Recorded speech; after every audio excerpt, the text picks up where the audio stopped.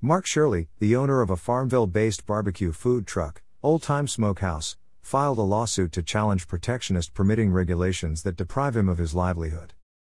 In April, Farmville's Board of Commissioners raised food truck permit fees from $100 per year to $75 per day. Cities and towns may assess regulatory fees to cover the cost of regulation.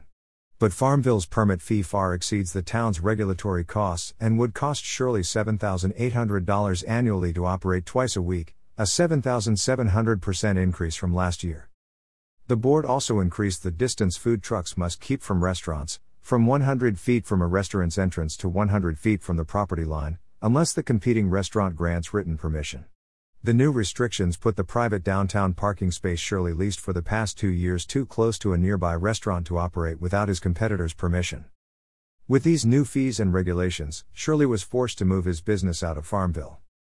Especially at a time when so many small businesses are fighting to survive, the government shouldn't create new barriers for entrepreneurs, said Jessica Thompson, a Pacific Legal Foundation, PLF, attorney representing Shirley. Economic liberty protects individuals' opportunity to improve their lives and provides customers with more choices. PLF represents Mark Shirley free of charge. The case, Mark Shirley and Old Time Smokehouse v. Town of Farmville et al., was filed in Pitt County Superior Court.